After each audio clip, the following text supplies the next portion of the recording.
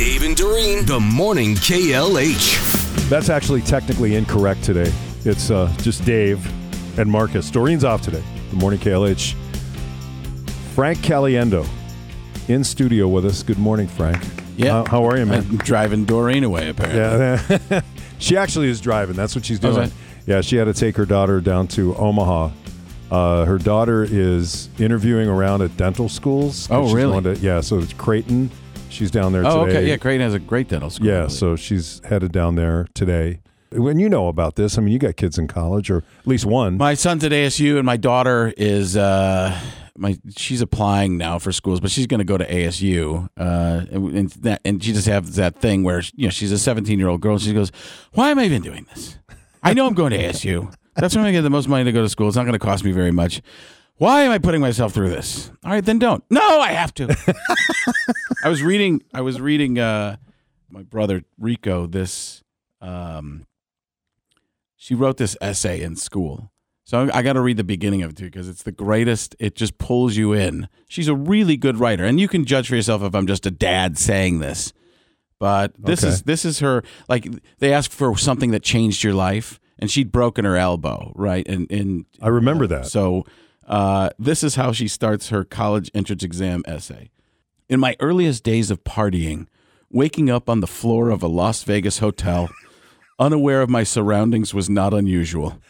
This particular time was no outlier to that trend. As I came to, I took a sip of liquid courage from my Capri Sun and skipped off.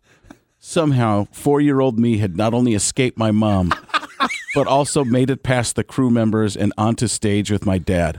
I was officially ready for my dad's Monte Carlo comedy show residency, which I had decided was our comedy show residency. That is phenomenal. I'm like, the teacher, when he was reading it, goes, "What the heck?" And oh, this is good. Yeah. Yeah. And then Really he asked, like, after it was all done, because he knew it was really good, or he thought it was really good.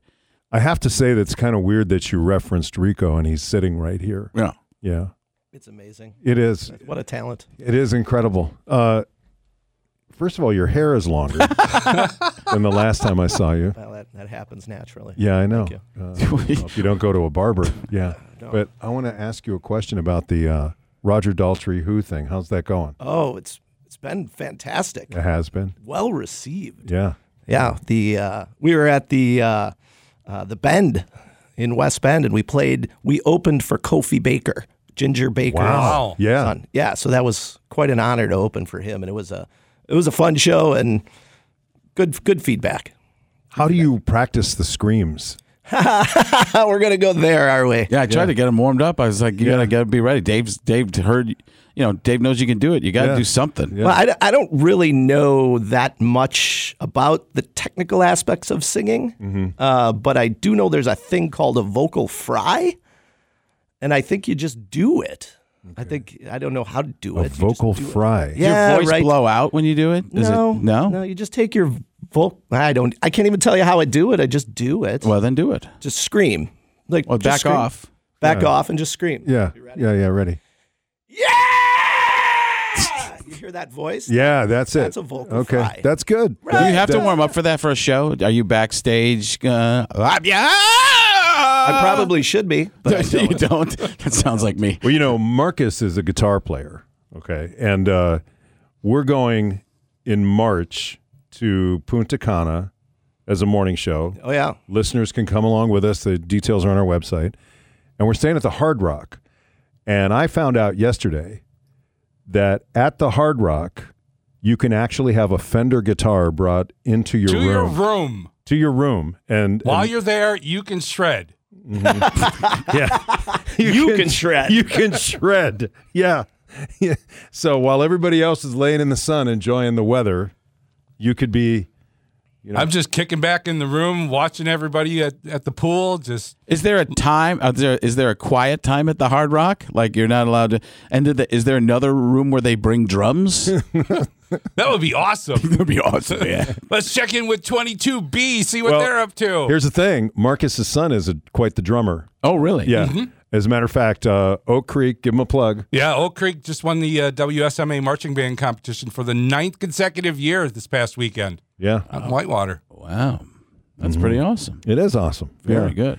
And so how's your guy in college? How's he doing? Haven't seen him for a while. No? No, he's doing well. So much of this college experience is finding ways for the university to make more money, I've noticed. Really? I mean, when I went to UWM, it was $900 for the semester. I remember you could take 12 to 20 credits For $900. $900, I think it was $900. And I took 20 credits, and I had, because I wanted to graduate around in time, and I want to say goof around. I had like a 3.7, 3.8 or something in college. I did pretty well, but I wasn't really paying attention to my credits, and I changed my major as a junior from mass communication to broadcast journalism.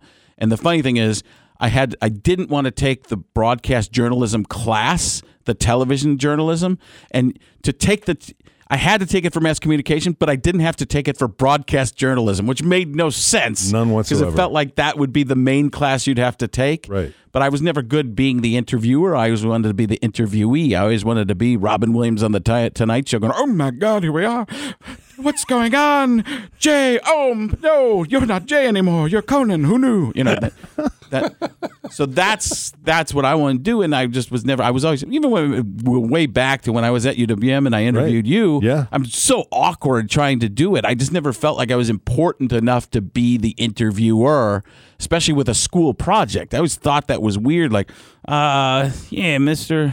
Dave, could I please, You were good. You were fine. Oh, you were nice. Everybody was nice. I mean, everybody was nice about it because they knew that what it was. And it's almost like your community service as a broadcaster, knowing a young broadcaster coming up, and you could get free tokens at the batting cage. Well, and that was another thing too. Yeah, when he worked at Mike Hegan's, I used to bring my sons in there, and well, Rico worked there too. Rico Did worked you? there. Yeah, Rico worked there more because they liked him more than me.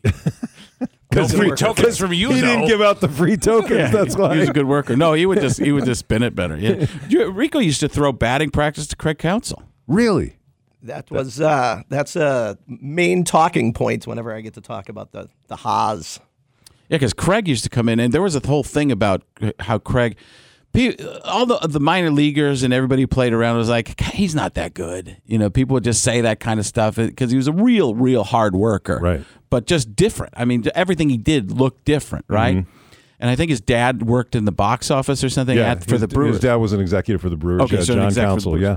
So he was working there, and people were like, he's getting somewhere off his dad's name. And like people would just say that, you know, because Really? people just talk garbage. Yeah. That's Well, he just had the way that it is. stance Right, the stance. with yeah. the hands way up high. Yeah, right, and right. It All just that looked kind of- goofy. But I remember you giving him soft toss and all that kind of stuff, throwing soft toss, and which is when you toss the ball up right in front of the person. They just work on their swing as opposed to the pitch. But he would throw full on batting practice to him in the cage in the back, and I just remember the guys going, "This guy's worked so hard; it's never going to pay off. He's just not, just doesn't have the tools." And he's won 2 World Series. 2 World Series. And that's one of those things I tell people. You never know. So if people are naysayers to you, it doesn't matter. If you believe in something and you have the will, and he had to have enough skill, right? I mean, he had the tools. He might not be at the upper echelon of the athletic ability of some of the guys you see in the major leagues, But he made up for it. He made up for it with hard work He and determination and studying. I mean, that's just if you understand the game. But you have to have something to start with. He obviously had something, but